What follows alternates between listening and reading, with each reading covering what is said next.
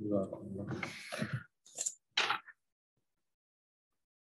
للہ وکفا والسلام علی عبادہ الذین اصطفى اما بعد اعوذ باللہ من الشیطان الرجیم بسم اللہ الرحمن الرحیم کل نفس ذائقۃ الموت ونبلوکم بالشر والخیر فتنہ وإلینا ترجعون الی الآخر سبحان ربک رب العزۃ عما یصفون وسلام علی المرسلین والحمد للہ رب العالمین اللہم صلی علی سیدنا محمد وعلی آل سیدنا محمد وبارک وسلم اللہم ارنا الحق حقا وارزقنا اتباعہ وارنا الباطل باطلا وارزقنا اجتنابہ۔ تو سورۃ الانبیاء کی یہ جو آیات ہیں 34 سے لے کے 47 تک 44 سے 47، تو ان کا ترجمہ اور خلاصہ تفسیر مکمل کر لی تھی پڑھ کے، اور معارف و مسائل ہم نے پڑھنے شروع کر دیے تھے پچھلی کلاس میں۔ تو ان میں پیچھے کا خلاصہ کرتے ہوئے کہ اللہ تعالیٰ نے جو فرمایا تھا وَمَا جَعَلْنَا لِبَشَرٍ مِّن قَبْلِكَ الْخُلْدَ، تو اس کی تفسیر میں مفتی شفیع رحمۃ اللہ علیہ نے لکھا تھا کہ یہ جو کافر ہیں یہ اس بات کے انتظار میں تھے کہ نبی علیہ السلام کو موت آ جائے، کوئی مصیبت گھیر لے آ کر کے، تو اس کو یہ بطور دلیل کے استعمال کریں گے کہ دیکھو یہ نبی نہیں ہیں، اگر نبی ہوتے تو ان کے اوپر موت نہ آتی۔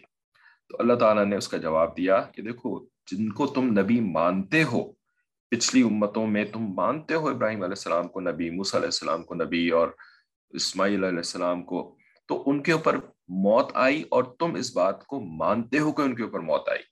تو جب تم ان کو نبی بھی مانتے ہو اور ان کی موت کو بھی مانتے ہو، تو ان کے ساتھ تمہیں کیا مسئلہ ہے کہ اگر ان کے اوپر موت آ گئی تو یہ نبی نہیں ہے؟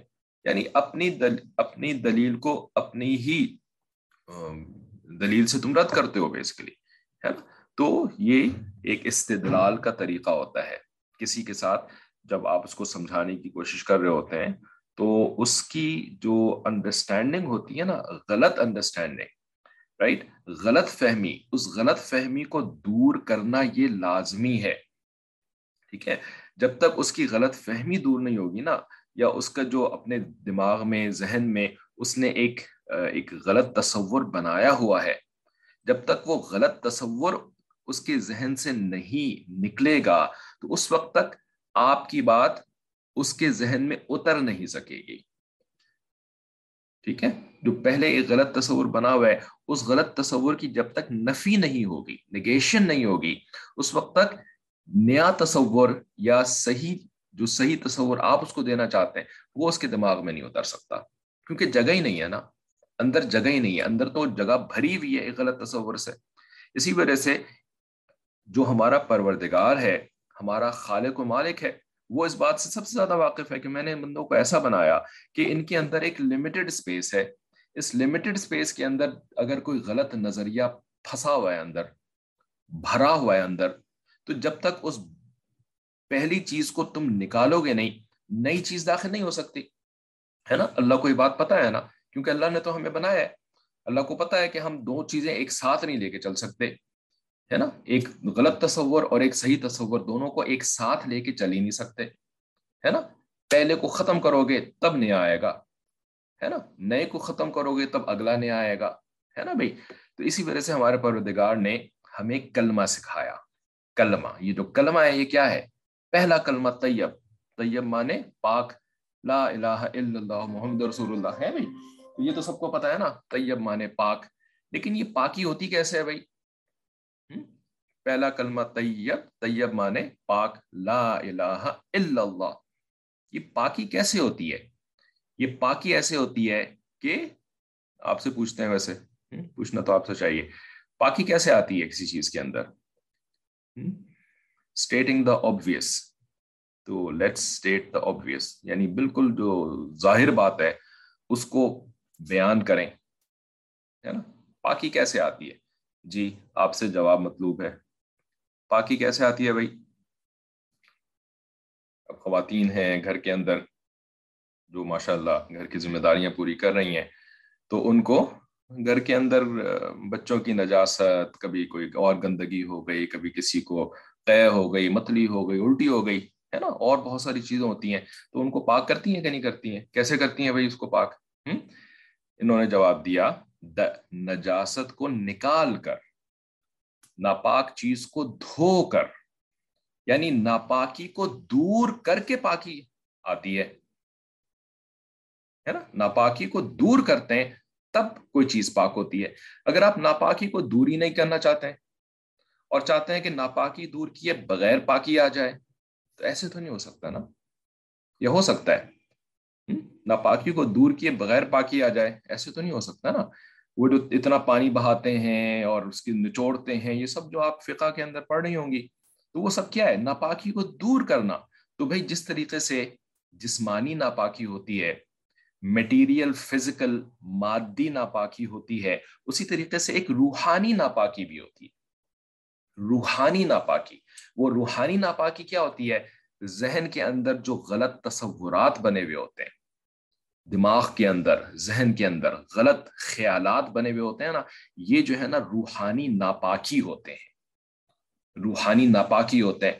اب ہم چاہتے ہیں کہ جی اس کو پاک کر لیا جائے، اپنے آپ کو پاک کر لیں، تو بھائی جب تک روحانی ناپاکی یعنی غلط تصورات، غلط سوچیں، غلط افکار ذہن سے نہیں نکلیں گے، اس وقت تک ذہن پاک نہیں ہو سکتا، ہے نا۔ حقیقت تو یہ ہے، لیکن شیطان ہمارا دشمن، شیطان نہیں چاہتا کہ ہم پاک ہو جائیں، تو اس وجہ سے شیطان نے ہمیں کیا دھوکہ دیا ہوا ہے؟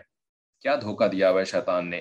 جی یہ بھی آپ بتائیں، کوئی اور بتائے تو زیادہ اچھا ہے، جو دو اسٹوڈنٹس بتا چکی ہیں ان کے علاوہ کوئی بتائے، شیطان نے ہمیں کیا دھوکہ دیا ہوا ہے پھر؟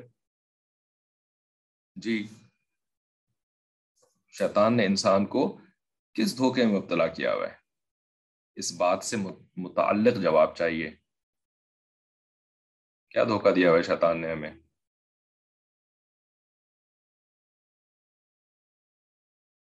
That we still have time۔ بھائی جو بات ہو رہی ہے اس بات سے متعلق جواب دینا، یعنی اسی بات میں ہی جواب موجود ہے۔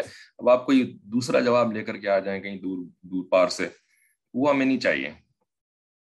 That we still have time، کہ ہم پاک ہیں، کہ ہمارے اندر کوئی گندگی ہے ہی نہیں۔ یہ ویسے آپ نے جواب غلط تو نہیں دیا، بہت ہی اچھا جواب دیا ہے، لیکن اس موقع کے حساب سے جو جواب دینا چاہیے تھا نا، وہ کیا تھا؟ نہیں، وہ جواب یہ تھا، اس موقع کے حساب سے جو جواب تھا نا، موقع کی مناسبت بھی تو ایک چیز ہوتی ہے نا، رائٹ؟ تو موقع کی مناسبت سے جواب یہ تھا کہ شیطان نے ہمیں یہ دھوکہ دیا ہوا ہے کہ پاک ہونے کے لیے جو پرانی ناپاکی ہے نا، پہلے سے جو ناپاکی ہے، اس کو دور کرنے کی ضرورت نہیں ہے۔ ناپاکی کو دور کرنے کی ضرورت نہیں ہے، ناپاکی کے ساتھ ہی پاکی آ جائے گی، ناپاکی کو دور کیے بغیر ہی پاکی آ جائے گی، ہے نا۔ شیطان کا یہ دھوکہ ہے، اصل میں شیطان نے یہ دھوکہ دیا ہوا ہے کہ ناپاکی دور کیے بغیر پاکی آ جائے گی تمہارے اندر، ٹھیک ہے نا۔ جب ہم شیطان کی بات مان لیتے ہیں کہ ہاں واقعی یہ صحیح ہے کہ ناپاکی دور کرنے کی ضرورت نہیں ہے، اس کے بغیر ہی پاکی آ جائے گی، جب ہم اس کی یہ والی بات مان لیتے ہیں نا، تو پھر کیا ہوتا ہے؟ پھر یہ ہوتا ہے کہ ہم توبہ نہیں کرتے اور توبہ کیے بغیر ہی نیک اعمال کرنے شروع کر دیتے ہیں، توبہ کیے بغیر ہی نیک اعمال کرنے شروع کر دیتے ہیں، ٹھیک ہے نا۔ تو گناہ جو ہے وہ تو چلتے رہتے ہیں، کیونکہ توبہ تو کری نہیں ہے، گناہ چلتے رہتے ہیں۔ جب گناہ چلتے رہتے ہیں نا، تو ہوتا یہ ہے کہ گناہ بڑھتے ہیں، گناہ بڑھتے ہیں، گناہ بڑھتے ہیں، ہے نا۔ آپ کی عبادتیں آپ کو فائدہ نہیں دے رہی ہوتی، گناہ جو ہے وہ بڑھ رہے ہوتے ہیں آپ کے اندر۔ جب گناہ بڑھ جاتے ہیں نا، تو پھر کیا ہوتا ہے؟ پھر انسان کی عقل پر پٹی بند جاتی ہے، انسان کی عقل پر پٹی بن جاتی ہے، ٹھیک ہے نا۔ اس کی آنکھیں اندھی ہو جاتی ہیں، ٹھیک ہے نا۔ سم بکم عمیٌ، وہ اندھا بہرا گونگا ہو جاتا ہے۔ جب وہ اندھا بہرا گونگا ہو جاتا ہے نا، تو پھر کیا ہوتا ہے کہ پہلے تو وہ اپنے گناہوں کو تسلیم کرتا تھا کہ ہاں گناہ میں کر رہا ہوں، میں گناہ کر رہا ہوں، لیکن گناہ کے ساتھ ساتھ نیکی بھی کرتا رہوں گا، سب مسئلہ ٹھیک ہو جائے گا، ٹھیک ہے نا۔ تو پہلے وہ گناہوں کو مان رہا تھا، لیکن جب وہ گناہ کرتا رہتا ہے تو ایک وقت اس کے اوپر ایسا آتا ہے کہ اب اس کو اس کے گناہ نظر آنا ہی بند ہو جاتے ہیں، اب اس کے گناہ اس کو اب گناہ لگتے ہی نہیں ہے، اب وہ گناہوں کا عادی ہو جاتا ہے، اب اس کو گناہ جو ہے نا وہ گناہ نظر نہیں آتے، ٹھیک ہے نا.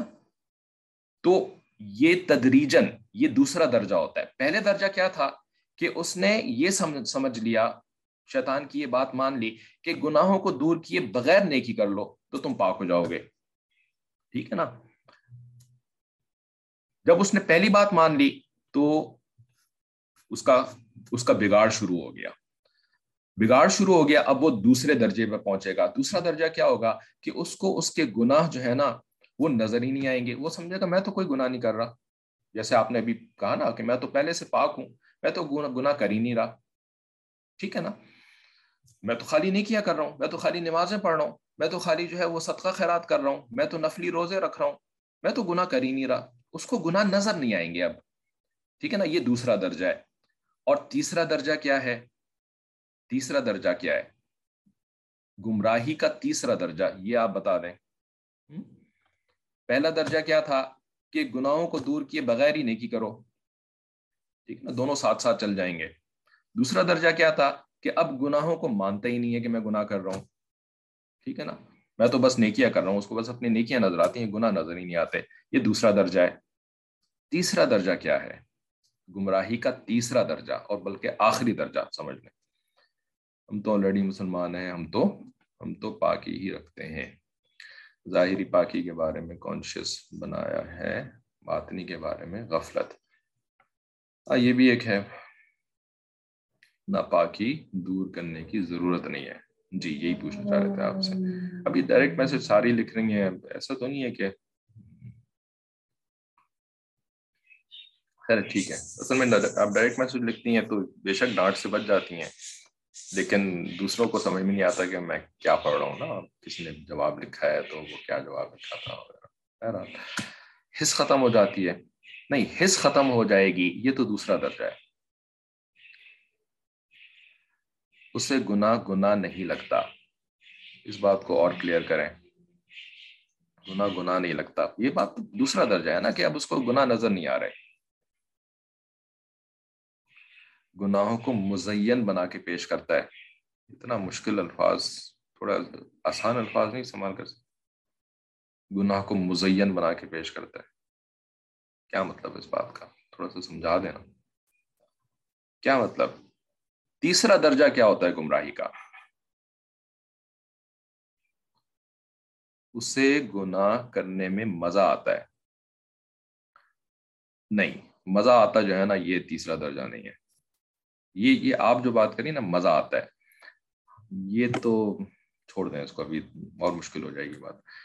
ہاں، نیکی سمجھ کے کرتے ہیں، نیکی سمجھ کے. وہ گناہ کر رہا ہوتا ہے لیکن گناہ کو وہ اب نیکی سمجھنا شروع کر دیتا ہے، اب گناہ کو نیکی سمجھنا شروع کر دیتا ہے، ٹھیک ہے.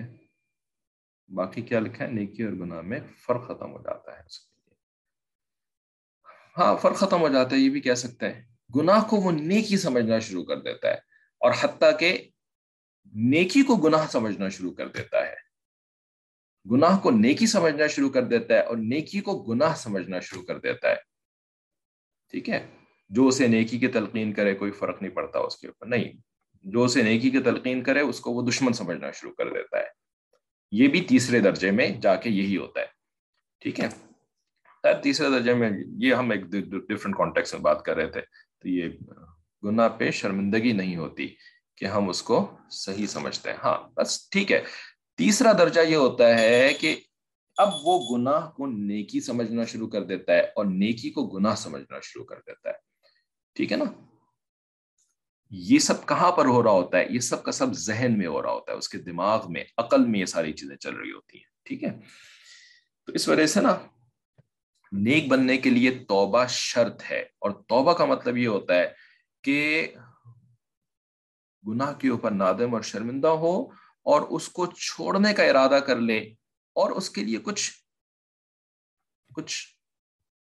تدابیر کر لے، کچھ محنت کر لے، کچھ عمل شروع کر دے، کسی نیک صحبت کا حصہ بن جائے، رائٹ.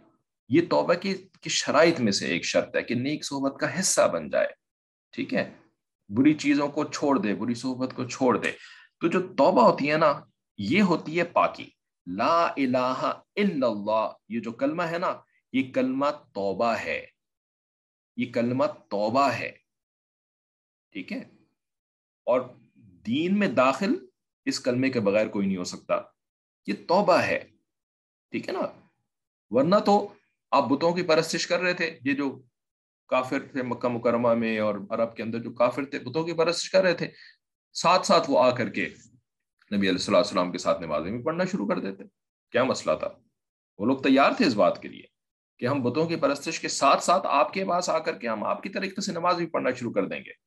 لیکن اللہ تعالیٰ نے کیا کہا؟ نہیں، تم اس سے توبہ کرو، تم اس نجاست کو، ذہنی نجاست کو اپنے اندر سے باہر نکالو. ٹھیک ہے نا، ذہنی نجاست کو، ٹھیک ہے، باہر نکالو، کلین کرو، پھر تم میرے دین میں داخل ہو گئے، ورنہ تم دین میں داخل نہیں ہو سکتے. ٹھیک ہے، توبہ کیسے کریں؟ توبہ ایسے کریں، جنہوں نے سوال پوچھا ہے ڈائریکٹ میسج کے اندر کہ توبہ کیسے کریں، تو توبہ ایسے کریں کہ اسی وقت اللہ تعالیٰ سے یہ بات کر لیں دل ہی دل کے اندر کہ اے اللہ، میں نے جتنے گناہ کیے ہیں، جتنے گناہ کر رہی ہوں اور پہلے کیے تھے، میں ان سب کے اوپر نادم اور شرمندہ ہوں. میں ان سب کے اوپر نادم شرمندہ ہوں.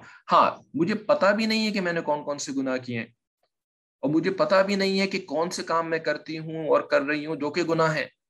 لیکن جیسے جیسے مجھے پتا چلتا جائے گا نا کہ یہ چیز گناہ تھی جو میں نے کری، یا جو میں کر رہی ہوں یہ گناہ ہے، ویسے ویسے میں اس کے اوپر ندامت کا اظہار کرتی رہوں گی، میں اس کے اوپر نادم ہوتی رہوں گی. میں اس کو جسٹیفائی نہیں کروں گی، میں اس کے اوپر اصرار نہیں کروں گی، بلکہ اس کے اوپر نادم ہوں گی کہ ہاں میں نے غلط کیا، مجھ سے غلطی ہو گئی. ٹھیک ہے نا، یہ توبہ کی پہلی شرط ہے. یہ توبہ کا پہلا رکن بھی کہہ سکتے ہیں اس کو، نادم اور شرمندہ ہونا. توبہ کیسے کریں کا دوسرا رکن کیا ہے؟ دوسرا رکن یہ ہے کہ اس وقت جب میں توبہ کر رہی ہوں نا، میں آپ سے یہ ارادہ کر لیتی ہوں کہ میں آئندہ نہیں کروں گی ان گناہوں کو. صرف یہ نہیں کہ پیچھے جو گناہ کر لیے ہیں یا ابھی جو میں گناہ کر رہی ہوں اس کے اوپر نادم اور شرمندہ ہوگی، بلکہ ساتھ ساتھ یہ بھی میں ارادہ کرتی ہوں کہ جیسے جیسے مجھے پتا چل جائے گا نا کہ یہ گناہ ہے، بس میں اسی وقت یہ فیصلہ کر لوں گی، اب نہیں کروں گی، آئندہ نہیں کروں گی. اس کو کہتے ہیں گناہ چھوڑنے کا ارادہ کر لینا. یہ بھی توبہ کا رکن ہے. ٹھیک ہے، یہ بھی توبہ کا رکن ہے. یہ دوسرا رکن ہو گیا. ٹھیک ہے نا. اور توبہ کا تیسرا رکن کیا ہے کہ اب آئندہ زندگی میں میرے لیے تو گناہوں سے بچنا اے اللہ بہت مشکل ہے. یہ بھی اللہ تعالیٰ کو کہہ دیں کہ میرے لیے گناہوں سے بچنا بہت مشکل ہے. جیسے جیسے مجھے پتا چلتا جائے گا کہ میں یہ والا گناہ کر رہی ہوں، یہ والا گناہ کر رہی ہوں، ٹھیک ہے نا، میں نادم تو ہوتی جاؤں گی اس کے اوپر، میں آئندہ نہ کرنے کا ارادہ تو کرتی جاؤں گی، لیکن کیا واقعی میں آئندہ زندگی میں اس سے بچ سکوں گی؟ میرے لیے تو یہ بات بہت مشکل ہے. لیکن اے اللہ، میں آپ سے مدد مانگتی ہوں کہ آپ مجھے بچا لیجئے گا ان گناہوں سے جن کے اوپر میں نادم شرمندہ بھی ہو چکی، جن کو آئندہ نہ کرنے کا میں نے ارادہ بھی کر لیا. اب اے اللہ، آپ مجھے ان سے بچا بھی لیجئے گا.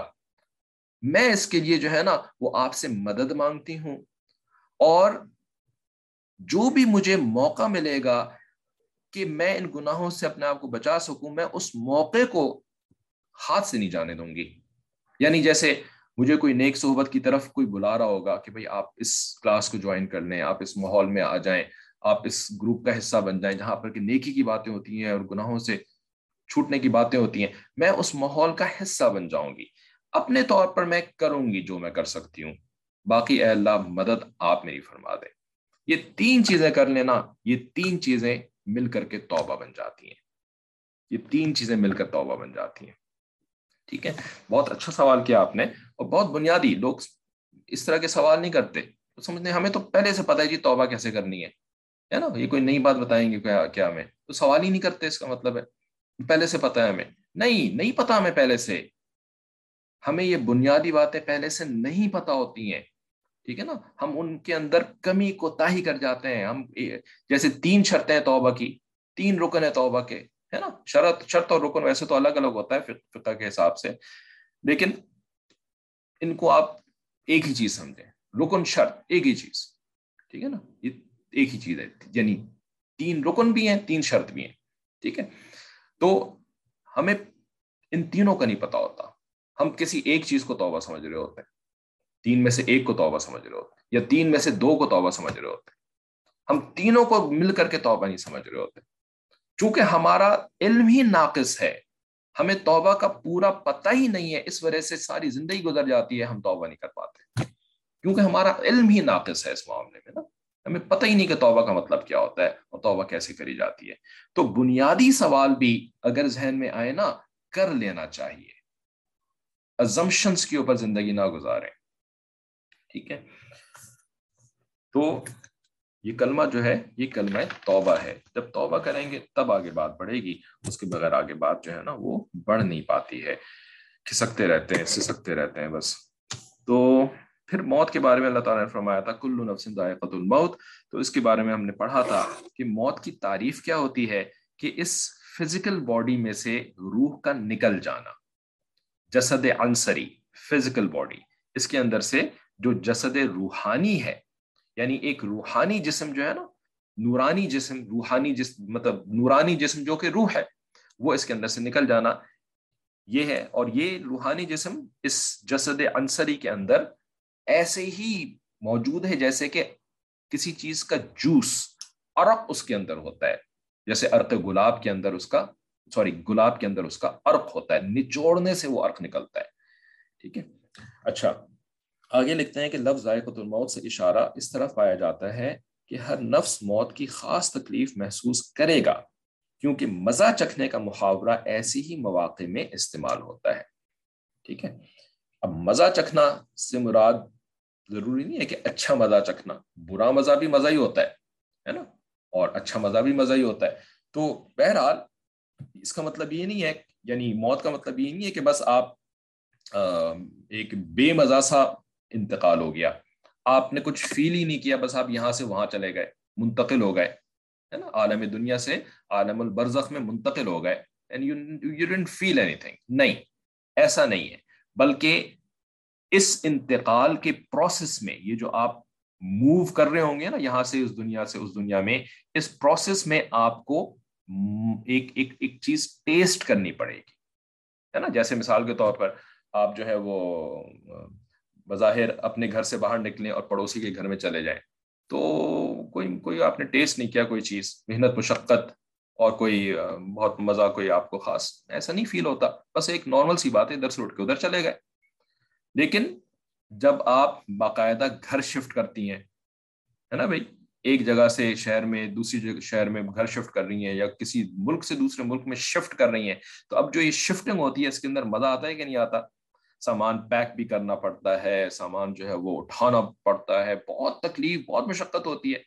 حتیٰ کہ ایون عام سفر بھی کرتے ہیں تو اس کے اندر بھی پیکنگ کرنی ہوتی ہے، اس کے اندر بھی جو ہے وہ مردوں کو جو ہے وہ زیادہ سامان اٹھانا پڑتا ہے نا. عورتوں کو جو ہے پیکنگ کرنی پڑتی ہے، وہ عورتوں کی مشقت ہوتی ہے پیکنگ کرنا. مرد عموماً جو ہے وہ پیکنگ اپنی آخری وقت میں کرتے ہیں، ہمارے جیسے کم از کم، ہے نا. لیکن جب سوٹ کیس کو وزن کرنا ہوتا ہے تو ادھر تو پھر خواتین کہتی ہیں نہیں جی وزن تو آپ نہیں کرنا ہے، میری تو کمر ویسی پیکنگ کر کر کے ٹوٹ گئی ہے نا. تو پھر مرد صاحب جو ہوتا ہے وہ 23 کلو گرام کا سوٹ کیس، بلکہ وہ 23 شروع میں تو وہ تقریباً 30 کلو گرام کا بنا ہوا ہوتا ہے، پھر اس کو اٹھا کر کے ویئنگ مشین کے اوپر رکھتے ہیں، پھر اس میں سے کم کرواتے ہیں، ہے نا. پہلے جو ہے نا جو انٹرنیشنل ٹریول ہوتا تھا، کم از کم یو ایس والا جو ٹریول ہوتا تھا، تو اس کے اندر ہر بیگ جو الاؤڈ ویٹ تھا نا اس کا تھا 32 کے جی، ہے نا. ہم امریکہ سے پاکستان ٹریول کرتے تھے یا پاکستان سے امریکہ، 32 کے جی کا ہوتا تھا. اب آپ تصور کریں 32 کے جی جو ہوتا ہے نا وہ بہت زیادہ وزن ہوتا ہے. تو گھر کے مرد جو ہے نا وہ 32 کے جی والا سوٹ کیس اٹھا کر کے نہ صرف وزن کر رہے ہوتے تھے، بلکہ اس کو اٹھا کر کے گاڑی میں بھی رکھ رہے ہوتے تھے، ہے نا. اور پھر وہاں پہ ایئرپورٹ پہ جا کر کے گاڑی میں سے نکال کر کے پھر وہ کارٹ کے اوپر رکھ رہے ہوتے تھے، ایئرپورٹ والی کارٹ. اور پھر اس کو اٹھا کر کے جو ہے وہ جہاں پہ چیک ان کاؤنٹر ہوتا ہے وہاں پہ اٹھا کر کے رکھے ہوتے تھے. ہر جگہ تو کلی نہیں ہوتے, پاکستان میں کلی ہوتے ہیں, امریکہ میں تو کلی نہیں ہوتے, ہے نا. تو جب 32 kg کو ایئر لائن والوں نے گھٹا کر کے 23 kg کر دیا نا, تو مردوں کے دلوں سے جو دعائیں ان کو ملی ہوں گی, عورتوں کو اس کا اندازہ نہیں ہے. عورتوں کو تو یہ ہو پہلے ہم اتنا زیادہ سامان لے جا سکتے تھے, اب سامان اتنا کم ہو گیا, اب ہم زیادہ تحفے اور زیادہ چیزیں نہیں لے کے جا سکتے. 10 kg جو ہے وہ انہوں نے تقریباً کم کر دیا. لیکن مرد دل ہی دل میں بہت خوش, شکر ہے خدا کا, 32 kg کے بجائے 23 kg تو بہت بہتر ہوتا ہے اس کے مقابلے میں. ٹھیک ہے. تو بہرحال بات یہ ہے کہ جب آپ موو کر رہے ہوتے ہیں تو یو ہیو ٹو ٹیسٹ, ہے نا, ٹیسٹ کرنا پڑتا ہے آپ کو. یہاں پر موت کے بارے میں اللہ تعالیٰ نے ٹیسٹ کا لفظ استعمال کیا ہے. اسی کو فرما رہے ہیں کہ تکلیف محسوس کرے گا, چونکہ مزہ چکھنے کا محاورہ ایسے ہی مواقع میں استعمال ہوتا ہے, اور یہ ظاہر ہے کہ روح کا جیسا اتصال بدن کے ساتھ ہے, اس کے نکلنے کے وقت تکلیف اور الم کا احساس امر طبعی ہے. ٹھیک ہے نا. یعنی جب بدن کے اندر سے روح نکل رہی ہوتی ہے تو چونکہ روح بدن کے ریشے ریشے رگ رگ کے اندر پیوست ہے, تو اس کے نکلنے میں تکلیف تو ہوگی. رہا بعض اہل اللہ کا یہ معاملہ, ٹھیک ہے. اچھا, یہ 1 منٹ, کسی نے کوئی سوال بھی پوچھا ہے کہ ایمان کے منافی وساوس آتے ہیں.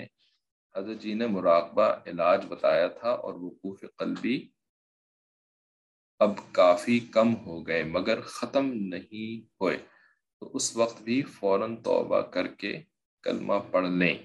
ایمان کا ڈر لگنے لگ جاتا ہے, اللہ ایمان پہ موتا ہے, کہ اللہ ایمان پہ موتا ہے.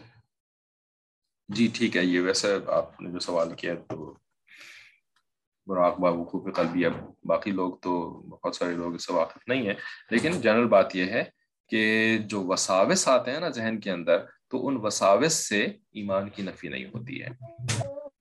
وساوس کو جب آپ جما لیتے ہیں اور ان کے اوپر اعتماد کر لیتے ہیں, ٹھیک ہے نا, تو اس کو کہتے ہیں ایمان میں شک آ جانا. یعنی وساوس کو آپ نے گویا کہ روک لیا اپنے ذہن کے اندر, ہے نا. اب آپ جو ہے وہ اسی کے اوپر سوچے چلے جا رہے ہیں, اسی پہ سوچے چلے جا رہے ہیں نا. اس سے جو ہے نا ایمان, یعنی اس سے جو ہے وہ شک پیدا ہو جاتا ہے, اور شک ایمان کو زائد کر دیتا ہے, وسوسہ ایمان کو زائد نہیں کرتا. ٹھیک ہے نا. لیکن ایسے برے وسوسے آنا, اب یہ کوئی پسندیدہ چیز تو نہیں ہے نا کہ جی ہر وقت برے وسوسے آئے چلے جا رہے ہیں, کہ اللہ کے بارے میں, ایمان کے بارے میں, دین کے بارے میں, آخرت کے بارے میں. یہ اچھی بات تو نہیں ہے نا, ہے نا.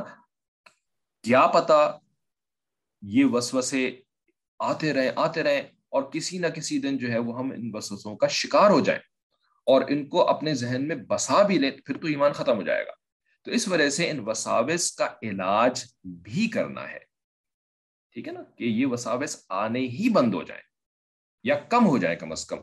بند تو خیر بہت مشکل سے ہوتے ہیں, لیکن کم ضرور ہو جاتے ہیں. تو کم کیسے ہوں, اس کے لیے ذکر قلبی مشائخ بتاتے ہیں, ذکر قلبی, ٹھیک ہے نا, جس کی ایک شکل جو ہے وہ مراقبہ بھی ہے. تو جب ذکر قلبی کرتے ہیں نا, تو اس سے جو ہے نا انسان کا ذہن ایسا ٹرین ہو جاتا ہے کہ اب وسوسے آنا ہی کم ہو جاتے ہیں. ٹھیک ہے. تو ذکر قلبی ایک چیز ہوتی ہے, اور دوسری چیز ہوتی ہے کہ اپنے آپ کو جو مثبت کام ہے اور جو اچھی باتیں ہیں ان کے اندر زیادہ سے زیادہ انگیج کر لیں, زیادہ سے زیادہ اپنے آپ کو مصروف کر لیں. جس چیز میں انسان مصروف ہوتا ہے نا, اس کو اسی چیز کے ہی خیالات آتے ہیں, ہے نا. دن بھر آپ جس چیز میں پھنسی ہوتی ہیں, رات کو لیٹتی ہیں, سوتی ہیں, وہی چیز خواب میں بھی آنا شروع ہو جاتی ہے کہ نہیں ایسا. اسی طریقے سے جاگتے ہوئے میں بھی وہی خیالات آ رہے ہوتے ہیں جس کام میں آپ بہت زیادہ مصروف ہیں. ٹھیک ہے نا. تو جب آپ اچھی کاموں کے اندر مصروف ہو جائیں گے نا, تو پھر برے کاموں کے وساوس کے لیے جگہ ہی نہیں رہے گی ذہن کے اندر. ٹھیک ہے نا. کہتے ہیں نا, an empty mind is the devil's workshop. تو empty mind is the devil's workshop کا مطلب کیا, کہ جس مائنڈ کے اندر اچھی باتیں نہیں ہیں بلکہ وہ خالی و ذہن ہے, بیکار ہے بالکل. ٹھیک ہے. اب وہ ڈیولز ورک شاپ ہے, اب ڈیول جو ہے اس کے اندر آ کر کے وساوس ڈالتا رہتا ہے. ٹھیک ہے. تو یہ دونوں اس کا حل ہے, ایک تو ذکر قلبی اور دوسرا یہ کہ اپنے آپ کو اچھے کاموں کے اندر مصروف کر کے رکھنا. اچھا, تو موت کی بات ہو رہی تھی کہ اس کے نکلنے کے وقت یعنی روح کے نکلنے کے وقت تکلیف اور الم کا احساس امر طبیعی ہے، یہ ایک نیچرل سی بات ہے۔ رہا بعض اہل اللہ کا یہ معاملہ کہ ان کو موت سے لذت و راحت حاصل ہوتی ہے، یہ دنیا کی تنگیوں سے نجات ہوئی اور محبوب اکبر سے ملاقات کا وقت آ گیا، تو یہ ایک دوسری طرح کی لذت ہے، ٹھیک ہے نا، یعنی یہ ایک اچھا ٹیسٹ ہے کہ الموت جسر، موت تو ایک پل ہے، یوصل الحبیب الی الحبیبی، کہ یہ حبیب کو اپنے حبیب سے ملا دیتا ہے۔ بھائی برج کے بغیر آپ کراس کر کے دوسری طرف کیسے جائیں گے اگر برج ہی نہ ہو؟ تو موت ہوگی تو کراس کر کے ادھر جائیں گے نا اللہ تعالیٰ کی طرف، عالم برزخ اور عالم آخرت کی طرف، ٹھیک ہے۔ جب حضرت ابراہیم علیہ السلام کو موت آنے لگی، حضرت جبرائیل علیہ السلام آئے روح نکالنے کے لیے، تو انہوں نے کہا جی میں آپ سے آپ کی روح نکالنے کے لیے آؤں، کیونکہ انبیاء کے ساتھ ایسا ہوتا ہے، پہلے سے بتا دیتے ہیں جبرائیل علیہ السلام کہ میرے ساتھ اسرائیل آئے ہوئے ہیں آپ کی بھی روح نکالنے کے لیے۔ تو انبیاء کے ساتھ ڈسکشنز بھی ہوتی ہیں ایسے موقع کے اوپر، نبی علیہ السلام کے ساتھ بھی ثابت ہے۔ تو حضرت ابراہیم علیہ السلام نے کہا کہ کیا جبرائیل اللہ سے جا کے آپ کہہ دیجئے کہ کیا کوئی ایسا بھی دوست ہے جو کہ اپنے دوست کی روح نکلوانے کا حکم دے رہا ہے نا؟ تو جبرائیل علیہ السلام اللہ تعالیٰ کے پاس واپس گئے، اللہ تعالیٰ سے کہا کہ بھئی آپ کے خلیل تو یہ فرما رہے ہیں کہ کیا کوئی ایسا دوست ہے جو کسی دوست اپنے دوست کی روح نکالنا چاہتا ہو، ہے نا، کیونکہ روح نکالنے میں تکلیف ہوتی ہے، دوست کو تکلیف پہنچانا چاہتا ہے، یہ کیسا دوست ہے بھائی؟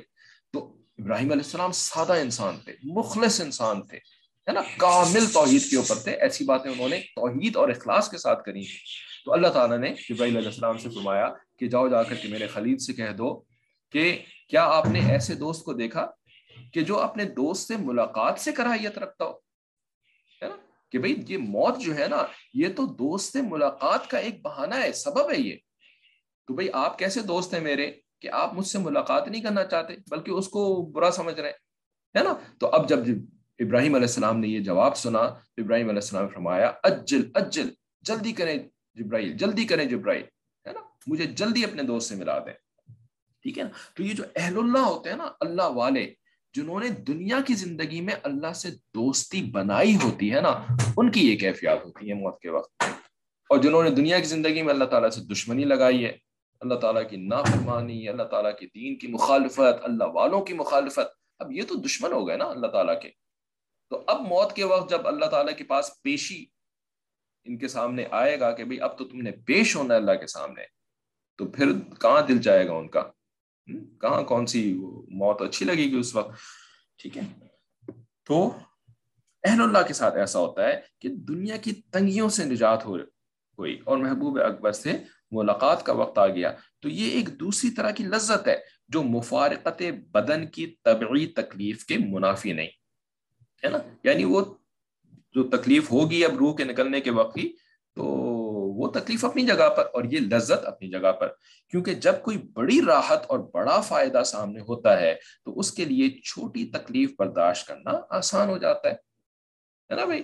ماں بچے کے لیے ساری ساری رات کی تکلیف برداشت کرتی ہے، کیا کیا کچھ نہیں کرتی ہے نا، حتیٰ کہ جب ڈلیوری ہو رہی ہوتی ہے اس وقت کی تکلیف تو ایسی تکلیف سب ہے نا، سب کو پتہ ہے بات، لیکن تیار نہیں جی، اولاد ملے گی، میری آنکھوں کی ٹھنڈک ملے گی، میرے بڑھاپے کا سہارا ملے گی، یہ ہوگا وہ ہوگا، میں ساری تکلیفیں برداشت کر لوں گی۔ کتنی سمپل سی بات ہے، اس کو سمجھنا تو کوئی مشکل کام نہیں، ٹھیک ہے، اور خصوصاً عورتوں کے لیے تو اس کے لیے چھوٹی تکلیف برداشت کرنا آسان ہو جاتا ہے۔ اس معنی کے لحاظ سے بعض اہل اللہ نے دنیا کے غم و رنج اور مصیبتوں کو بھی محبوب قرار دیا ہے کہ از محبت تلخھا شیریں شوند، ٹھیک ہے، کہ محبت کے اندر جو ہے نا تو یعنی تلخی بھی جو ہوتی ہے نا وہ شیرینی بن جاتی ہے، ٹھیک ہے۔ پنجابی کا شعر ہمارے حضرت بھی پڑھتے ہیں نا، شعر تو مجھے یاد نہیں ہے، پنجابی بھی نہیں آتی، نہ فارسی آتی ہے نہ پنجابی، کہ میں یعنی دکھوں کے اوپر اپنے سکھ کو قربان کر دوں، اس لیے کہ دکھ جو ہوتے ہیں نا وہ یار سے ملا دیتے ہیں انسان کو، تو میں اپنے سکھوں کو اپنے دکھوں کے اوپر قربان کر دوں، ٹھیک ہے۔ مولانا روم نے بھی اسی قسم کا کوئی شعر فرمایا، رنج راحت شد چو مطلب شد بزرگ، گرد گلا تو دیائے چشم گرگ. فارسی نہیں آتی. چلے مطلب انشاءاللہ سمجھ میں آ گیا نا، بس پھر ٹھیک ہے. اچھا، حدیث مبارکہ کا یہ مضمون آپ کو یقیناً پتا ہوگا کہ شہید ایک ایسا شخص ہوگا کہ جو کہ دنیا کے اندر واپس آنے کی تمنا کرے گا اور دوبارہ سے شہید ہونے کی تمنا کرے گا. ٹھیک ہے نا. شہید جو میدان جنگ کے اندر شہید ہوا ہوتا ہے، کافروں سے لڑتے ہوئے، چاہے وہ اپنے گھر میں کافروں سے لڑتے ہوئے شہید ہو جائے، چاہے سڑک کے اوپر، چاہے جو ہے باقاعدہ بیٹل گراؤنڈ کے اندر، لیکن شہید جو میدان جنگ کا شہید ہوتا ہے. ٹھیک ہے. ویسے تو اور بھی بہت سارے شہید ہوتے ہیں نا، جیسے حدیث میں آیا کہ جو ڈوب کے مر گیا وہ بھی شہید ہے، جو پیٹ کے مرض کی وجہ سے مر گیا تو وہ بھی شہید ہے. ٹھیک ہے نا. لیکن وہ شہادت کے درجے کم درجے کے ہوتے ہیں، اور جو میدان جنگ کے اندر شہادت ہوتی ہے وہ اصل شہادت والا درجہ ہوتا ہے. تو ایسا جو شخص ہوگا وہ واحد شخص ہوگا. شہید وہ واحد کیٹیگری ہے کہ جو کہ دنیا میں آ کر کے پھر سے موت کی تمنا کرے گی، پھر سے موت کی تمنا کرے گی. دنیا میں آ جائے پھر سے موت، پھر سے میں شہید ہوں، پھر واپس آؤں، پھر شہید ہوں، پھر واپس آؤں، پھر شہید ہوں. کیا مطلب کہ باقی جتنے بھی اہل اللہ ہیں، نیک لوگ ہیں، ان کو موت کے وقت تکلیف اور اذیت ہو رہی ہوگی، ان میں سے کوئی واپس آنے کے لیے نہیں کہے گا. صالحین، صادقین، انبیاء، کسی کے بارے میں نہیں ہے کہ یہ واپس آنے کے لیے کہیں گے اس دنیا کے اندر. بھائی چلے گئے ایک دفعہ، جان چھوٹی، اب جنت میں عالم برزخ کے اندر مزے کر رہے ہیں. اللہ تعالیٰ کے دوسرے دوستوں کے ساتھ ملاقاتیں ہو رہی ہیں، آرام سے زندگی گزر رہی ہے نا. واپس جا کر کے موت کی جو تکلیف تھی، یار بس ایک دفعہ ہو گیا نا، بس گزر گئے، وہاں سے آ گئے نا، بس اب ہمیں دوبارہ نہیں جانا. شہید واپس آنا چاہے گا. کیا مطلب کہ شہادت کے وقت وہ والی تکلیف، روح نکلنے والی تکلیف شہادت کے وقت نہیں ہوتی. جو روح نکلنے والی تکلیف باقی سب کو ہوگی، چاہے انبیاء ہو، صادقین ہو، صلحاء ہو، صالحین ہو، ان کو روح نکلنے کے وقت والی تکلیف ہوگی، شہید کو نہیں ہوگی. ٹھیک ہے نا. یہ نہیں کہ شہید جو ہے وہ انبیاء سے افضل ہو گیا، نہیں، صدیقین سے افضل ہو گیا، بالکل بھی نہیں. شہید افضل نہیں ہو گیا، لیکن یہ ایک فعل جو ہے نا، اپنی جان کو اللہ کی محبت کے اندر نثار کر دینا، یہ ایک ایسا فعل اللہ تعالیٰ کو پسند ہے کہ اللہ تعالیٰ نے اس تکلیف سے شہیدوں کو ایگزمپٹ کر دیا ہے. شہیدوں کو ایگزمپٹ کر دیا ہے، بلکہ شہیدوں کو اس جان نکلنے کے وقت لذت ہو رہی ہوتی ہے، صرف مزہ آ رہا ہوتا ہے، تکلیف ہو ہی نہیں رہی ہوتی. بھائی اس لذت کی خاطر وہ واپس آنا چاہیں گے، دنیا کے اندر واپس آنا چاہیں گے. ٹھیک ہے نا. عورت ہو یا مرد، یہ نہیں کہ یہ جو شہادت ہے یہ صرف مردوں کو مل سکتی، عورت کو نہیں مل سکتی. اسلام کی پہلی شہید ہی عورت تھی، یہ نہیں تھی پہلی شہید. اب اس کا مطلب یہ نہیں ہے کہ اب فوج جا کے جوائن کر لیں ساری کی ساری، ہے نا. ہاں بھائی اچھا ہے، تو بڑا فوج کی نوکری تو ویسے ہی پاکستان کے اندر سب سے اچھی نوکری ہوتی ہے، سب سے زیادہ پرکس جو ہیں وہ فوجیوں کو ملتے ہیں. پھر پلاٹ بھی ملتا ہے ریٹائرمنٹ کے بعد، ریٹائرمنٹ سے پہلے بھی ملتا ہے، ریٹائرمنٹ کے بعد الگ پلاٹ ملتا ہے، ٹیکا الگ ہوتا ہے. تو چلو جی فوج بھی جوائن کر لیتے ہیں، شہادت بھی مل جائے گی اور پلاٹ بھی مل جائے گا. نہیں، بالکل بھی نہیں. ٹھیک ہے نا. یہ فوج والی شہادت کی بات نہیں ہو رہی ہے پہلی بات. ٹھیک ہے نا. یہ اللہ کے دین والی شہادت کی بات ہو رہی ہے. ٹھیک ہے نا. حضرت سمیہ، سمعیہ نہیں، سمیہ رضی اللہ تعالی عنہ. ٹھیک ہے نا. عمار رضی اللہ تعالی عنہ کی والدہ. ٹھیک ہے. پہلی شہیدہ وہ تھی. ٹھیک. تو مرد کو بھی شہادت مل سکتی ہے، عورت کو بھی شہادت مل سکتی ہے، اور دونوں کے ساتھ یہ والا معاملہ کہ لذت ہوگی موت کے وقت کی. یہ عاجز یاد ہے، بہت چھوٹا، یعنی بہت ہی کم عمر تھا، لیکن اللہ کی طرف سے بس ایک تھی. ویسے تو کچھ خاص پتہ نہیں تھا، لیکن حضرت یوسف لدھیانوی رحمۃ اللہ علیہ کا ایک پورا کا پورا آپ کے مسائل اور ان کا حل کا صفحہ آتا تھا روزنامہ جنگ میں، جو کہ ہمارے گھر میں آیا کرتا تھا. تو اس وقت نا اچھی طرح یاد ہے کہ موت کی تکالیف کے اوپر اور شہادت کے اوپر جو لذت ملتی ہے نا، کوئی مضمون سازش کی نظر سے گزرا تھا، بس وہ ایسا دل میں جا کر کے پیوست ہوا کہ اس وقت سے نا اللہ تعالیٰ سے خوف کے مارے، موت کی سختی سے خوف کی وجہ سے، باقی چیزیں تو بعد میں سمجھ میں آئی، ہے نا، اللہ کی محبت، یہ سب تو جب مشائخ سے جڑے تب بات سمجھ میں آئی. لیکن اس وقت جو ہے نا بچپن میں وہ بات پڑھ کر کے کہ موت کی کیسی کیسی سختیاں ہوتی ہیں اور شہید کے لیے کیسی کیسی لذتیں ہوتی ہیں، اس وقت سے دل میں نا بس اللہ اے اللہ بس شہادت شہادت چاہیے بس، ہے نا، اور کچھ نہیں چاہیے، شہادت چاہیے. ٹھیک ہے نا، الحمدللہ. تو پھر بعد میں بات سمجھ میں آئی تو پھر اور بھی چیزیں کلیئر ہو گئیں. لیکن یہ ہے، ٹھیک ہے. تو اس کے لیے چھوٹی تکلیف برداشت کرنا آسان ہو جاتا ہے اس معنی کے لحاظ سے. اچھا، آگے فرماتے ہیں کہ دنیا کی ہر تکلیف و راحت آزمائش ہے. وَنَبْلُوكُمْ بِالشَّرِّ وَالْخَيْرِ فِتْنَةً. ٹھیک ہے نا. اب یہ ایک اور بہت ہی بنیادی قسم کا کانسیپٹ ہمارے دین کے اندر فرماتے ہیں کہ یعنی ہم شر اور خیر دونوں کے ذریعے سے انسان کی آزمائش کرتے ہیں. آزمائش کا مطلب آزمانا، ٹیسٹ کرنا. ٹھیک ہے. شر سے مراد ہر خلاف طبع چیز ہے، جیسے بیماری، رنج و غم، فقر و فاقہ. ٹھیک ہے نا. یہ شر کی تعریف نوٹ کریں، اس کو بہت اہم بات ہے یہاں پر کہ شر سے مراد ہر خلاف طبع چیز ہے، جیسے بیماری، رنج و غم، فقر و فاقہ. اور خیر سے اس کے بالمقابل ہر مرغوب طبع چیز ہے، یعنی جو طبیعت کو مرغوب ہو.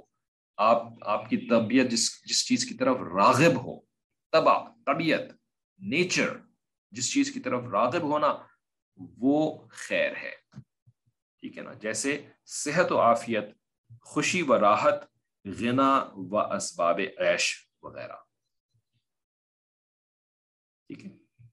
اچھا، اب یہ بتائیں کہ حضرت نے جو یہ جملہ لکھا ہے کیا یہ ایسا ہی ہے؟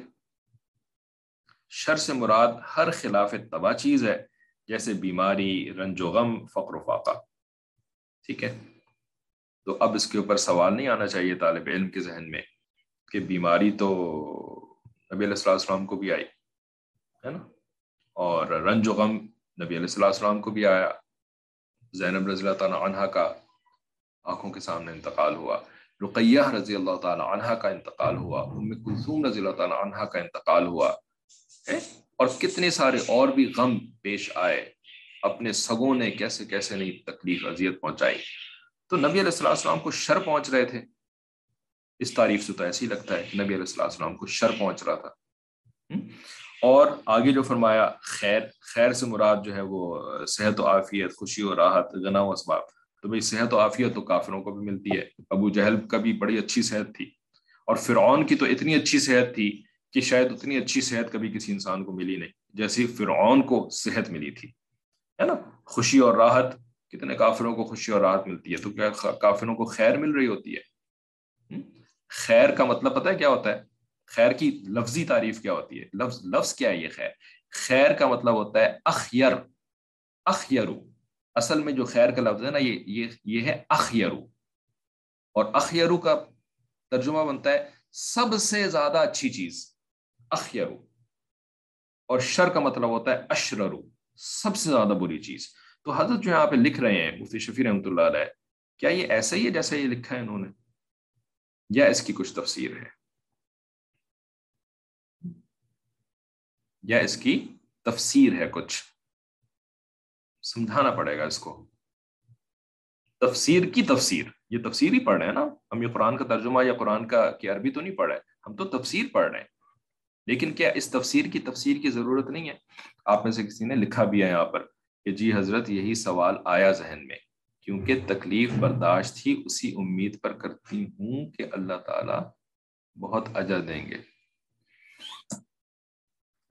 نہیں، ہم تو اس جملے کی بات کر رہے ہیں. ٹھیک ہے، آپ کے ذہن میں سوال آیا، بڑی اچھی بات ہے، لیکن ہم اس جملے کی بات کر رہے ہیں کہ اس جملے کی کیا تفسیر کی ضرورت ہے، یا ایسی آپ کے سمجھ میں آ گئی بات؟ تو ہم تو اس پہ اعتراض کر رہے ہیں، یہ کیسے ہو سکتا ہے؟ شر کا مطلب ہوتا ہے اشررو، سب سے بری چیز، اور خیر کا مطلب ہوتا ہے اخیرو، سب سے اچھی چیز. تو پھر یہاں پر جو حضرت نے سب سے بری چیز کی تعریف لکھی ہے، بیماری، رنج و غم، فقر و فاقہ، تو سب سے بری چیز تو پھر نبیوں کو بھی پہنچتی ہے، اور سب سے اچھی چیز جو ہے وہ تو کافروں کو بھی پہنچتی ہے. تو تفسیر کی ضرورت ہے.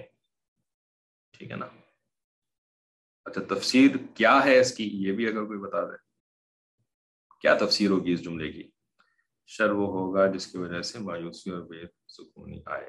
نہیں وہ بات کی باتیں آپ کر رہی ہیں. ہم تو اس جملے کی بات کر رہے ہیں. اس جملے کی کیا تفسیر ہے یہ بتائیں. ہم کہتے ہیں نا جی کتاب پڑھ کے تو بس مجھے سب کچھ سمجھ میں آ جائے گا, مجھے استاد کی ضرورت نہیں ہے. ہم آپ کو یہ سکھانا چاہتے ہیں کہ نہیں, استاد کے بغیر آپ کتاب نہیں سمجھ سکتے. اب میں اپنی تعریف نہیں کر رہا کہ بھی میرے بغیر آپ کتاب نہیں سمجھ سکتے, نہیں. اپنی تو مسئلہ یہ ہے کہ آپ لوگوں کو لکھ بھی دیا ہے کل, ہے نا بھائی, اپنی تعریف کرنے کا فائدہ کیا؟ اگر آخر میں اللہ تعالیٰ نے رد کر دیا تو کرتے رہے ساری کی ساری تعریفیں, اپنے منہ کریں یا دوسروں کے منہ کریں, کوئی فائدہ نہیں ہے. ٹھیک ہے نا. تو مقصد تو یہ ہے اصول سمجھانا, کیونکہ ہم جو ہے نا وہ اصول ہی نہیں سمجھتے نا, اس وجہ سے ہم اپنا نقصان کر دیتے ہیں.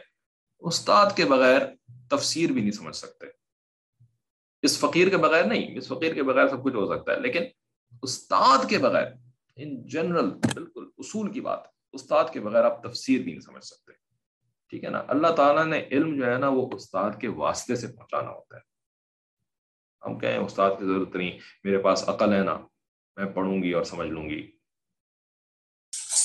کیا کہہ رہے ہیں کہ ہمیں اللہ تعالیٰ کے بنائے ہوئے اسباب کی ضرورت نہیں ہے,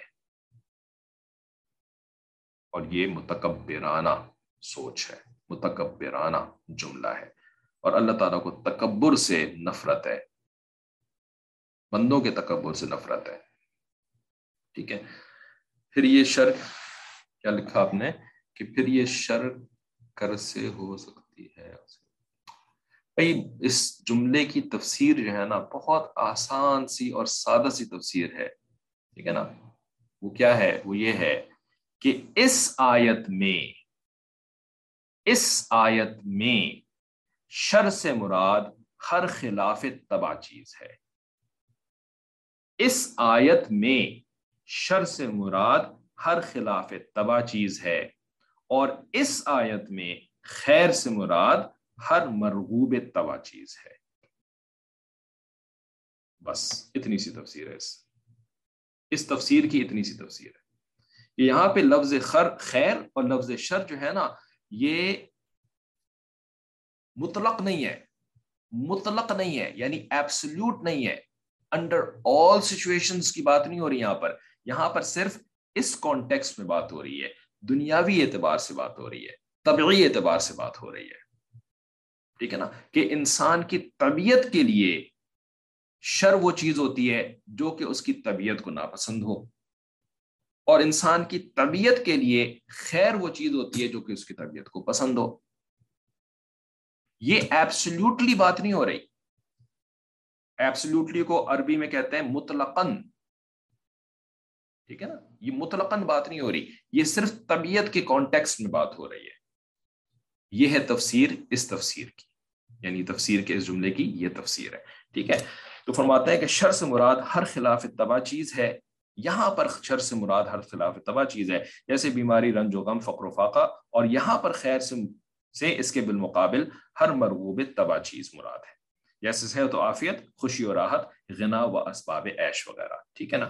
یہ دونوں طرح کی چیزیں اس دنیا میں انسان کی آزمائش کے لیے آتی ہیں کہ شر یعنی خلاف طبع امور پر صبر کر کے اس کا حق ادا کرنا, کیونکہ خلاف طبع چیز جو ہے وہ ہماری طبیعت کے خلاف ہے, وہ میری طبیعت کے خلاف ہے, لیکن اللہ تعالیٰ کی پلاننگ کے خلاف نہیں ہے, اللہ تعالیٰ کی مرضی کے خلاف نہیں ہے. اللہ تعالیٰ نے میرے لیے اسی چیز کی پلان کر کے رکھا ہوا ہے. ٹھیک ہے نا. تو بھائی میری طبیعت کو یہ بات پسند نہیں آ رہی, لیکن اللہ تعالیٰ کی, اب طبیعت کا لفظ اللہ کے لیے استعمال نہیں کرتے ہیں, لیکن اللہ تعالیٰ کی جو مشیت ہے, اللہ تعالیٰ کی جو تقدیر ہے, اس میں تو اللہ نے ایسے ہی پسند کیا نا میرے لیے, ہے نا, کبھی کہ مجھے جو ہے وہ یہ چیز, یہ تکلیف, یہ آزمائش ہے وہ مجھے سہنی پڑے, ہے نا, اللہ کی طرف سے ہے. تو صبر کرنا. ٹھیک ہے. صبر کر لیتا ہے بندہ تو حق ادا کر دیتا ہے, یعنی سچ. حق ادا کرنے کا مطلب یہاں پر کہ سچ کو تسلیم کر لیتا ہے کہ ہاں یہ جو کیفیت, یہ جو حالات میرے اوپر آئے ہیں, یہ حق ذات کی طرف سے ہے, یہ الحق کی طرف سے ہے. یہ سچ کی طرف سے ہے کہ ہاں اللہ تعالیٰ نے یہی چیز ڈکری کری ہے میرے لیے، ٹھیک ہے نا. اور خیر یعنی مرغوب خاطر چیزوں پر شکر کر کے اس کا حق ادا کرنا ہے، ٹھیک ہے نا. یعنی یہ دنیا کے اندر یہ ہے، ٹھیک ہے. کیا خلاف نفس اور خلاف طبع ایک چیز ہے؟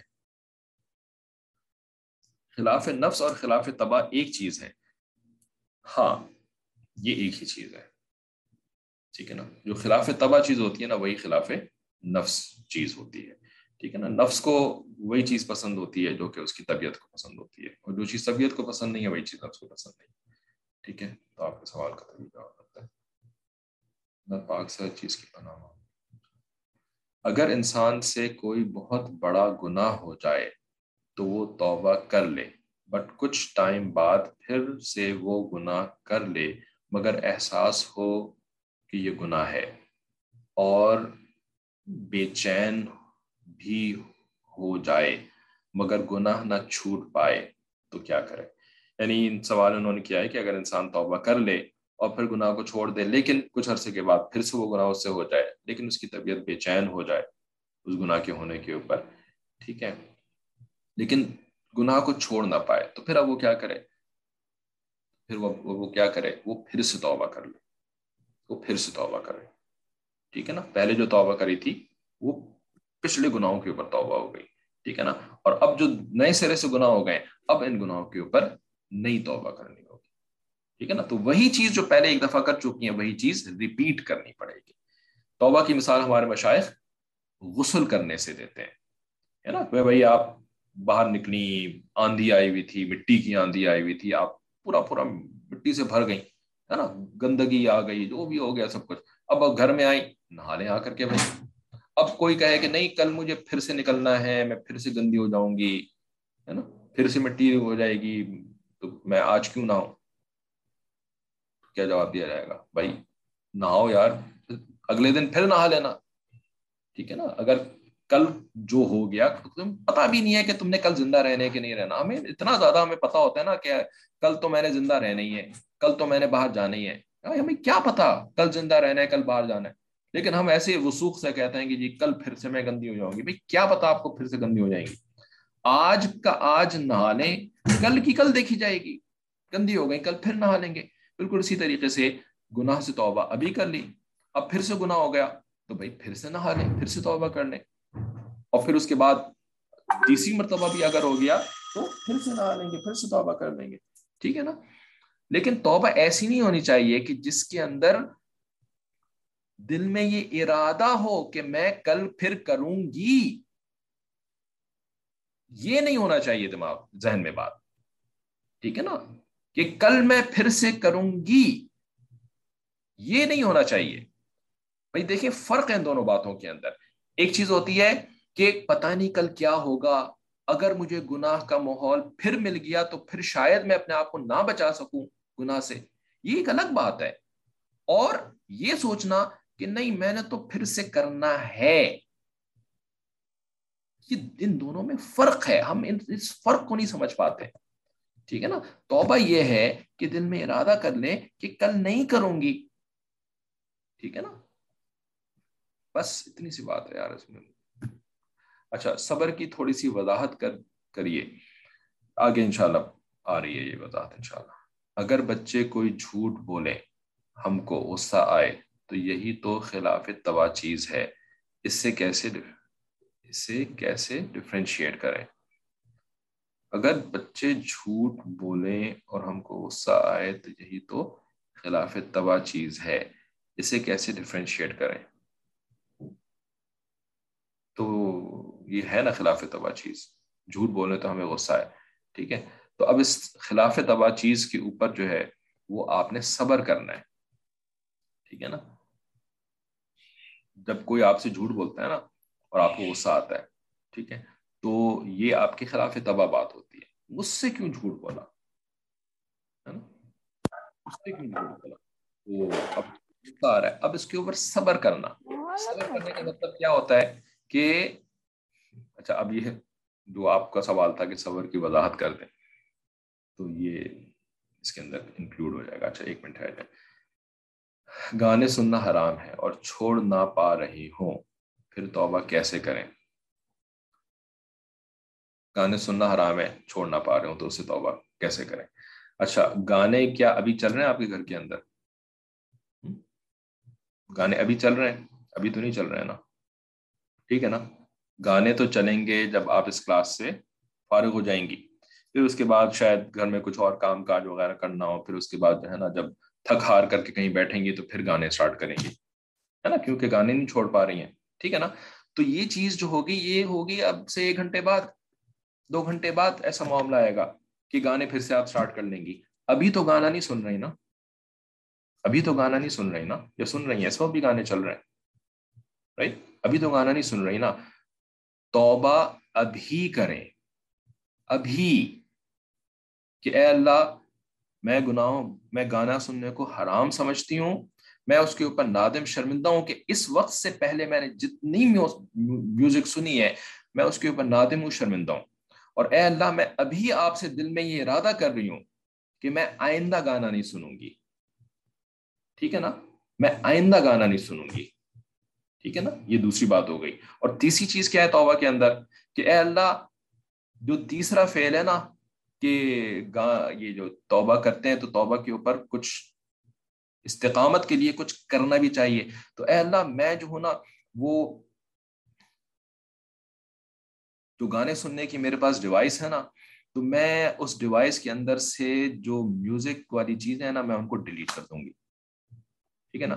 میں میوزک کے ساری چیزوں کو ڈیلیٹ کر دوں گی، ٹھیک ہے نا؟ اب میں یا میرے گھر میں جو ہے وہ جو میوزک کا انسٹرومنٹ ہے جو بھی ٹیپ پلیئر ہے، یہ میوٹ کر لیں پلیز اپنے آپ کو، تو جو سی ڈی پلیئر وغیرہ ہے یا جو بھی اس قسم کی چیز ہے تو میں اس کو جو ہے نا وہ میں کہیں چھپا دوں گی، ٹھیک ہے نا؟ یا میں اس کو گھر سے باہر نکال دوں گی، کچرے میں پھینک دوں گی، ٹھیک ہے نا؟ تو یہ 3 چیزیں کر لیں تو آپ کی توبہ ہو گئی، ٹھیک ہے نا؟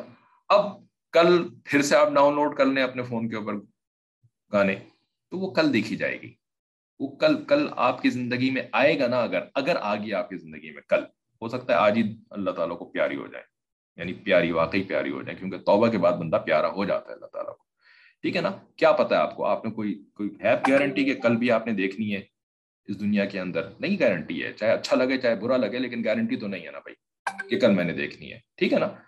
تو کل اگر آپ ڈاؤن لوڈ، اگر زندگی رہی، اگر میرے ہاتھ پیر کام کرتے رہے، خدا نخواستہ فالج بھی تو ہو سکتا ہے، رائٹ؟ فالج ہو گیا تو پھر کیسے ڈاؤن لوڈ کریں گی، ٹھیک ہے نا؟ تو اگر میری زندگی رہی، اگر میرے ہاتھ پیر کام کرتے رہے، اور اگر میرا فون بھی کام کرتا رہا، فون پہ ڈاؤن لوڈ کرنا ہے نا، پتا چلا فون پانی میں گر گیا تو پھر کیسے ڈاؤن لوڈ کریں گے فون کے اوپر؟ دیکھیں گناہ بھی جو ہے نا یہ بھی آسان چیز نہیں ہے، گناہ کے لیے بھی بہت ساری شرائط ہوتی ہیں، زندگی رہے تب انسان گناہ کرے گا، فالج نہ ہو انسان کے اوپر تب انسان ایسے ہاتھ پیر والے گناہ کرے گا نا۔ جس چیز سے گناہ کرتا ہے، مثال کے طور پر فون، وہ فون چل رہا ہوگا تب گناہ کریں گے نا۔ What if the phone crashes، ہے نا؟ فون جو ہے وہ پانی میں گر گیا، پھر کیسے فون والا گناہ کریں گے؟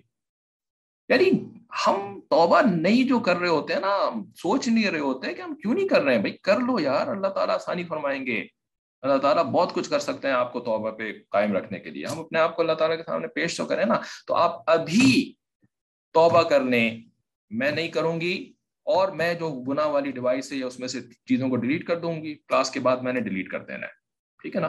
پھر اگر کل زندگی رہی، فالج بھی نہیں ہوا، اور فون بھی پانی میں نہیں گرا، اور آپ جو ہے وہ پھر سے میوزک ڈاؤن لوڈ کر لیا آپ نے، ہے نا؟ تو یہ کل کا گناہ ہوگا، یہ ایک نیا گناہ ہوگا، اس نئے گناہ کے اوپر آپ کل توبہ کریے گا، ٹھیک ہے نا؟ تو اتنی سی بات ہے، توبہ کی یہ حقیقت ہے، ٹھیک ہے؟ اچھا، یہ جو خلاف تباہ وغیرہ والی باتیں چل رہی ہیں تو یہ ابھی کرنی ہے انشاءاللہ۔ اللہ سبحانہ تعالیٰ نے فرمایا کہ میں اپنے بندے کو آزمائش میں ڈالتا ہوں، جو اس پریشانی اور تکلیف میں مبتلا ہو کر مجھے پکارتے ہیں تو ان کو بہتر اجر عطا کرتا ہوں، مگر جو غیر مسلم ہوتے ہیں ان کی اللہ، اپنے بندے کو آزمائش میں ڈالتا ہوں جو اس پریشانی اور تکلیف میں مجھے پکارتے ہیں تو ان کو بہتر اجر عطا کرتا ہوں، مگر جو غیر مسلم ہوتے ہیں ان کی اللہ آگے اپنا سوال پورا لکھنے پہلے، ٹھیک ہے، جب تک ہم یہ آگے پڑھتے ہیں کہ شر یعنی خلاف طبع امور پر صبر کر کے اس کا حق ادا کرنا، اور خیر یعنی مرغوب خاطر چیزوں پر شکر کر کے اس کا حق ادا کرنا ہے، ٹھیک ہے نا، یعنی یہ آزمائش میں کامیابی، یہ صبر کرنا اور شکر کرنا۔ آزمائش یہ ہے کہ کون اس پر ثابت قدم رہتا ہے، کون نہیں رہتا، ٹھیک ہے نا، کہ صبر کے اوپر کون ثابت قدم رہتا ہے اور شکر کے اوپر کون ثابت قدم رہتا ہے، ٹھیک ہے۔ بزرگوں نے فرمایا کہ حقوق شکر پر ثابت قدم رہنا بنسبت حقوق صبر کے مشکل ہے۔ انسان کو تکلیف پر صبر کرنا اتنا بھاری نہیں ہوتا جتنا عیش و عشرت اور آرام و راحت میں اس کے حق شکر ادا کرنے پر ثابت قدمی مشکل ہوتی ہے، ٹھیک ہے۔ اب یہ ایک کافی تفصیلی ٹاپک ہے کہ شکر کے اوپر حقوق شکر پر ثابت قدم رہنا، ٹھیک ہے نا، یہ زیادہ مشکل ہوتا ہے بنسبت حقوق صبر کے اوپر ثابت قدم رہنا، ٹھیک ہے۔ مشکل سا جملہ بھی ہے تو اس کے اوپر تو بعد میں بات کریں گے، ہو سکتا ہے اگلی کلاس کے اندر ہی۔ ابھی جو پیچھے والی بات ہے نا خلاف طبع، اس کے اوپر بات کرنی ہے۔ پہلے یہ والا سوال جو ہے، جو اگر میں نے صحیح سمجھا آپ کے سوال کو، کہ اللہ تبارک و تعالیٰ فرمائے کہ میں اپنے بندے کو آزمائش میں ڈالتا ہوں، جو اس پریشانی اور تکلیف میں مبتلا ہو کر مجھے پکارتے ہیں تو ان کو بہتر اجر عطا کرتا ہوں، مگر جو غیر مسلم ہوتے ہیں ان کی اللہ جلدی سن لیتے ہیں، مطلب کہ ان کا ایک دفعہ پکارنا اور مانگنا۔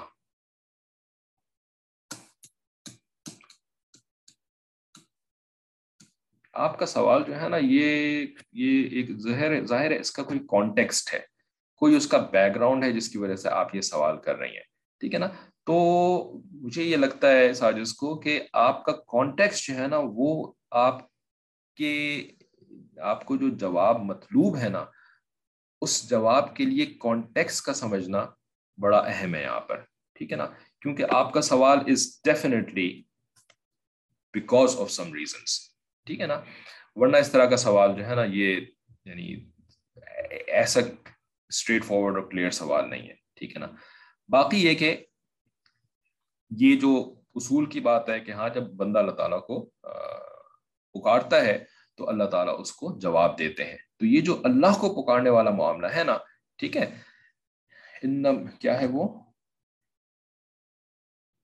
انما کوئی حافظہ ہے یہاں پہ، انما یجیب المضطر اذا دعا، کہ اللہ تعالیٰ تو یعنی جواب دینے والا ہے مضطر، جو بھی مضطر ہوتا ہے نا، یعنی اضطرار میں ہوتا ہے، ایک مشکل کیفیت کے اندر ہوتا ہے، اور اس مشکل کیفیت میں وہ اپنے رب کو پکارتا ہے نا، تو اللہ تعالیٰ اس کی دعا سنتے ہیں، ہے نا، اس کو امن یجیب المضطر اذا دعا، سبحان اللہ، ہے نا، کون ہے جو کہ مضطر کو جواب دے جب وہ اس کو پکارتا ہے، کون ہے سوائے اللہ کے، ہے نا۔ تو یہاں پر نا مضطر جو ہے نا، یہ عموم ہے، عام ہے، یہ ہر انسان کے لیے ہے، حتیٰ کہ جب کشتی بھون میں پھنس جاتی ہے اور مشرکین اس کشتی کے اندر ہوتے ہیں، وہ اللہ تعالیٰ کو پکارتے ہیں تو اللہ تعالیٰ اس وقت جو ہے نا ان کی سنتے ہیں، اور سن کر کے اللہ تعالیٰ کبھی ان کی کشتی کو، ایسے نہیں کہ ہمیشہ کشتی کو اس طرح کو ادھر سے نکال لیتے ہیں، ٹھیک ہے نا، کیونکہ دعا کی قبولیت ہوتی ہے، اس کی صرف ایک شکل نہیں ہوتی کہ جیسا مانگا ہے ویسے ہی پورا کر دو، دعا کی قبولیت کی اور شکلیں بھی ہوتی ہیں، ٹھیک ہے نا۔ لیکن قرآن میں اس بات کا ذکر ہے نا کہ جو مشرکین جب کشتی کے بھور میں پھنسی ہوئی ہوتی ہے اور وہ پکارتے ہیں، پھر اللہ تعالیٰ ان کی کشتی کو بھور سے نکال دیتے ہیں، تو وہ پھر سے شرک کرنا شروع ہو جاتے ہیں، ہے نا۔ تو کیا مطلب کہ کافر اور مشرک بھی اگر اضطرار کی حالت میں اللہ کو پکارتے ہیں تو ایسا نہیں ہے کہ نہیں ان کی دعا اوپر پہنچتی نہیں ہے، اللہ تعالیٰ نعوذ باللہ جیسے کہ کان بند کر لیتے ہیں، نہیں سننا تمہاری دعا، نہیں، اللہ تعالیٰ ان کی بھی سنتے ہیں، ٹھیک ہے نا، اور کبھی ان کی جو ہے نا وہ اس طریقے سے اسی وقت پوری بھی کر دیتے ہیں کہ کشتی کو بھنور سے نکال دیا، لیکن پھر اس کے بعد وہ واپس کفر کے اندر چلے جاتے ہیں۔ یہ تو اللہ تعالیٰ ایک کیفیت بیان کر رہے ہیں کہ یہ کیفیت ہوتی ہے، ٹھیک ہے۔ تو کافر جب اللہ تعالیٰ سے اضطرار میں مدد مانگتا ہے نا، اللہ تعالیٰ اس کو دیتے ہیں، دے دیتے ہیں، ٹھیک ہے نا، اور وجہ اس کی یہ ہوتی ہے کیونکہ یہ دنیا کی زندگی کی بات ہو رہی ہے، اور دنیا کی زندگی میں اللہ تعالیٰ کی جو صفت ان ایکشن ہے، وہ صفت جو ہے وہ رحمان والی صفت ہے، رحمان والی صفت۔ رحمان وہ ذات، اس ذات کو کہتے ہیں جو کہ دوست اور دشمن دونوں کو نوازتی ہے، رائٹ؟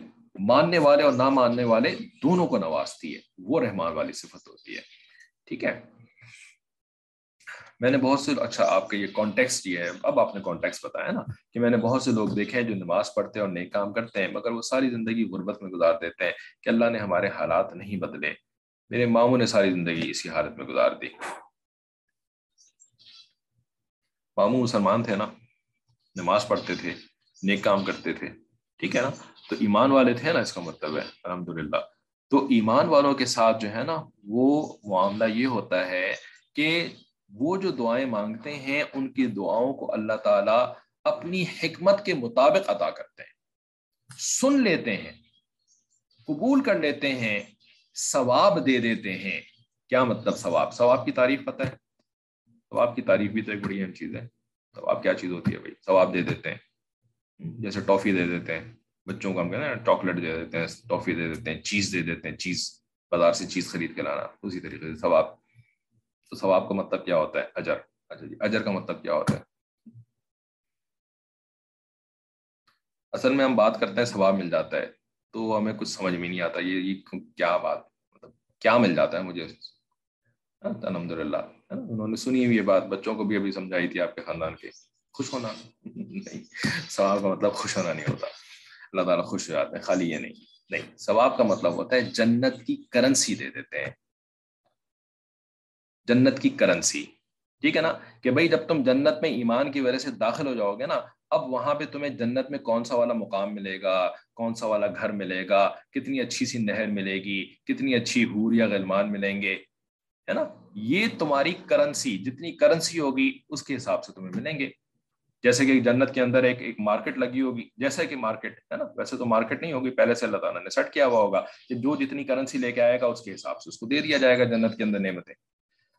تو بھائی ثواب، یہ طرح ثواب مل جاتا ہے، ثواب مل جاتا ہے، ثواب مل جانے کا مطلب یہ ہے کہ جنت کا مقام ہمارا کہاں پہ ملنا ہے، کیا ملنا ہے، کیسا ملنا ہے، یہ بڑھ جاتا ہے، ٹھیک ہے نا۔ تو جب ہم اللہ سے دعا مانگتے ہیں نا تو الدعاء هو العبادہ، نبی علیہ الصلوۃ والسلام نے فرمایا کہ دعا عبادت ہے، یہی تو عبادت ہے، هو العبادہ، ٹھیک ہے، اور عبادت کے اوپر ثواب ملتا ہے تو دعا کے اوپر ثواب ملتا ہے، ٹھیک ہے نا، یعنی جنت کی کرنسی مل جاتی ہے کہ ہاں بھائی پہلے تو تمہیں جنت میں جو ہے نا وہ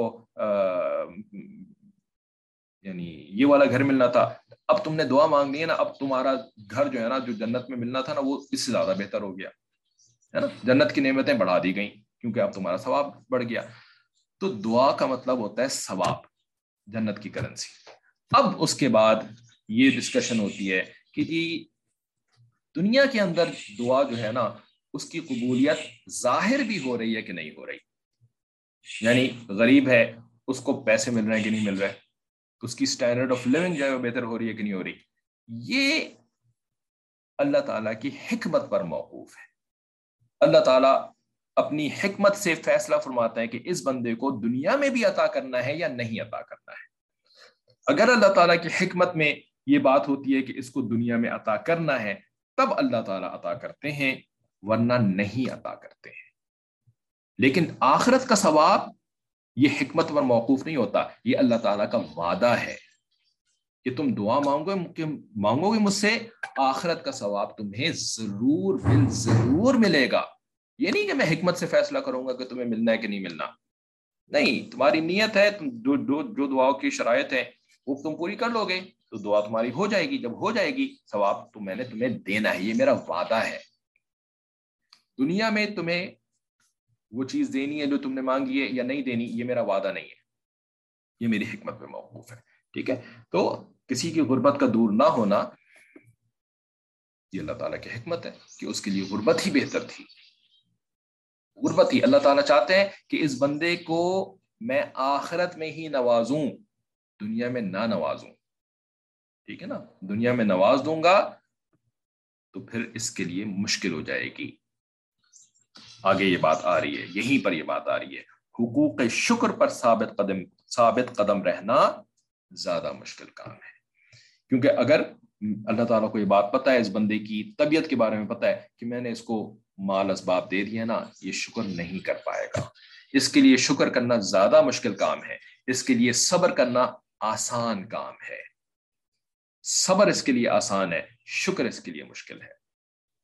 میں دے دوں گا تو یہ شکر نہیں کر پائے گا، یہ کفر میں مبتلا ہو جائے گا، یہ کفر میں مبتلا ہو جائے گا، ہے نا، یہ جنت سے محروم ہو جائے گا ہمیشہ ہمیشہ کے لیے. ٹھیک ہے، تو یہ وجہ ہوتی ہے.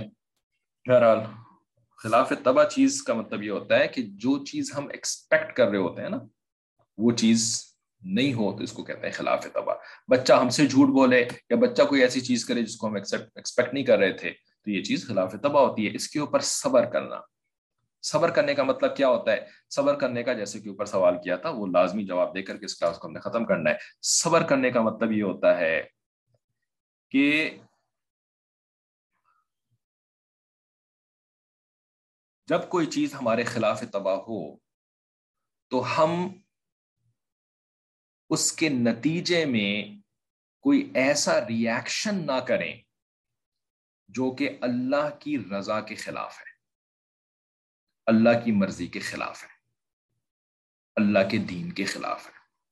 ہم کوئی ایسا ری ایکشن نہ کریں. ان سمپل ورڈز، ہم اللہ کی نافرمانی نہ کریں بلکہ اللہ کی فرمانبرداری کریں. یہ ہے صبر.